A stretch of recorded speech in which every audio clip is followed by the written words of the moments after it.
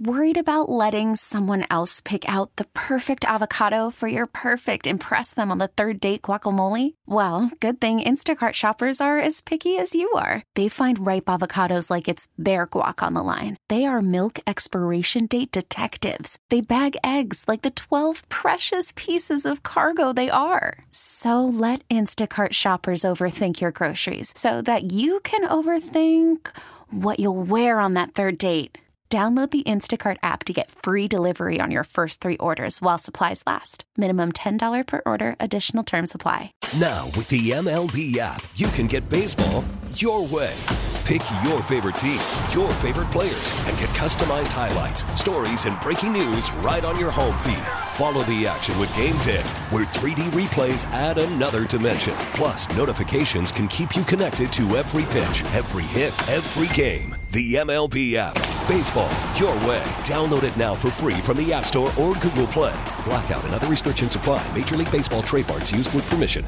Stephen Belton joins us every Tuesday at this time, right around 4:20. He's president and CEO, Urban League Twin Cities, pastor, recovering attorney, man about town.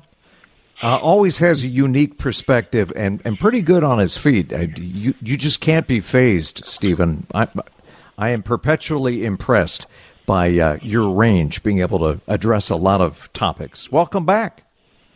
Well, thanks, and I appreciate it. You know, if I can't be fazed addressing these topics, it's because you and Jordana keep presenting these interesting topics and are willing to put up with my opinions. So thank you. Well, look, we really appreciate your perspective, and I keep telling people, what can you get from radio that you can't get from an app? Perspective, context, analysis, history, all those things. I mean, look, I need to put my phone down just like everybody else, but learning from history and just getting different viewpoints on this radio station, that's what we're trying to do. And I'm curious, first teacher strike in Minneapolis since 1970. What are your thoughts as a resident of Minneapolis?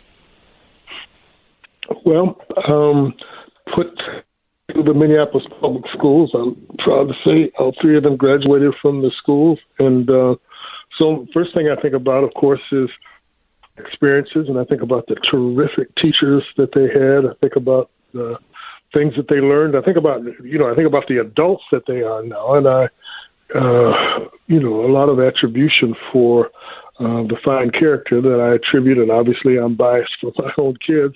But I think, a lot of the attribution goes to, what they learned from the schools, and not just the teachers and the classroom supporters and the principals and administrators, but from the environment that they created, from their other, from being in a diverse, in an intentionally diverse school system that we chose and elected to have them in. So I have a lot of gratitude associated with the Minneapolis Public Schools. I have to tell you, Paul, you may not have been aware of this because, I try to hide it in my resume. I'm being a little facetious, but I was actually director of labor relations. I think we called it employee relations at the Minneapolis Public Schools for a number of years. And so my job was actually to negotiate these contracts, including the teacher contracts. There were 16 bargaining units that we had at the Minneapolis Public Schools at that time. And, of course, the biggest and most significant of those and the most contentious was always negotiating the teacher's contract, which was up, I don't remember if it was every 3 or 4 years, but so part of me goes back to being in those negotiating rooms. And, for crying out loud, it's some of the issues continue to return. They're recurring. So the issues about classroom size and about safety and about compensation and about benefits, those are recurring issues. And I always felt like in those negotiating rooms, Paul, that we were arguing over the adult stuff, and I wanted to get back to what was really important, which is, what goes on in the classroom, the environments that we create for learning and to accelerate learning and to close these disparities that we have. But while we're negotiating our over your contracts, which is essential, which is important, we were doing the adult stuff, and schools really ought to be about the business of the kids. Yeah, absolutely. And I know I'm oversimplifying this, but that's what I do. St. Paul reached an agreement, and they have the same challenges that Minneapolis has. Correct me if I'm wrong. Maybe it is apples and oranges, but I realize, teacher pay, class size, more counselors to help students with mental health. That's gotten out of whack. Obviously, with the pandemic, the murder of George Floyd, this racial reckoning we've been in the middle of for the last 2 years. There's a lot going on, but what advice would you have based on your history with negotiating for Minneapolis? What advice would you have right now from what you've seen, what you've done? We say we value teachers, and yet we don't really pay them what they're worth. And I know there are budgets to work with, but how do we fix this logjam, Stephen? Well, so first, your comment that St. Paul reached a tentative agreement is correct. The school systems are not identical. It's really tempting to want to compare the two, but St. Paul is actually the larger of the two districts now. It has more students in them. But this really comes down to money. And so you've got different challenges in Minneapolis than you have in St. Paul. Minneapolis is bleeding students, and part of what the challenge is there is that, they're losing students at a more rapid rate than St. Paul is, and in some of the other districts, children are going to charter school, alternative forms of education, and so they've got a real problem with holding on to the kids that they have. And of course, every time a student leaves, they take their foundation aids. The formula goes along with them, so the basic aid to the district goes down. But this comes down to money, and it comes down to priorities. And I think ultimately the school board is going to have to step in. The Minneapolis School Board is going to have to step in and direct the superintendent and the leadership there to reach an agreement, to find common ground. It begins by listening hard, listening carefully, even listening uncomfortably. And there's nothing comfortable about these labor negotiations.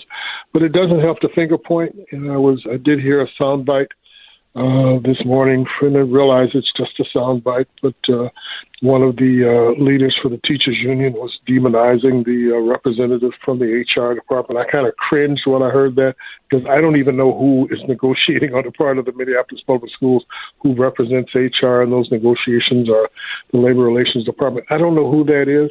But I know that demonizing the individuals and calling them out is not going to be helpful when you got to get back in that room and face each other and try to figure out where the common ground is. And so I think the common ground begins by agreeing that this, that this strike is not helping anybody, Paul.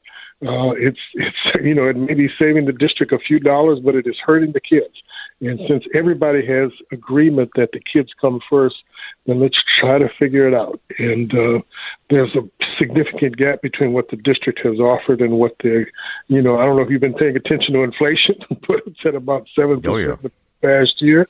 And if you're offering a 2% raise, the people are going to do the basic math and think that that's not fair. Whether or not the district can meet that is a different question. Opening up the books, being transparent, and listening to each other is a great place to start. Stephen Belton, curious to get your take on Ukraine and what's happening there with Russia invading. I know they call it a military operation, but sure looks like an invasion to me. You can slice and dice it, sugarcoat it, but there are, 150, 200,000 Russian troops in Ukraine right now, trying to do by force what they were not able to do diplomatically. So, I mean, where does your head go? Is this something that keeps you up at night? There's a lot of stuff right now keeping us up at night, right? Yeah, it does. It's very, there's an impact, people, and I guess, is it 200 million? I forgot the number that I heard. I think it's 2 million refugees have been created by this in just 12 days. It's just incredible. And so the pouring of people trying to reach the borders and achieve the borders is concerning. And then the reports of Russia, civilian targets, including these checkpoints, trying to flee the country depression. Very, very. I do, as I mentioned last week when we talked about this, do reflect on the attention in the public media, particularly in the United States, over this crisis. But from my perspective, there has not been a similar kind of outpouring about, refugee crises in parts of Africa and in South America and Central America. And I have to wonder whether there's a racialized component of the coverage of this into our sense of what activates our empathy and compassion over these things. And so I'm deeply concerned about how people are being harmed there. But at the same time, we've got refugees that are trying to get into this country who we are not equally concerned about. Stephen Belton, Urban League Twin Cities, appreciate your thoughts and your perspective. Give your amazing wife our best on International Women's Day, okay? I will do big head, and so I may tone it down a bit. I'll tell her Paul Douglas says, you all right. Thank you, Stephen. You take care of yourself.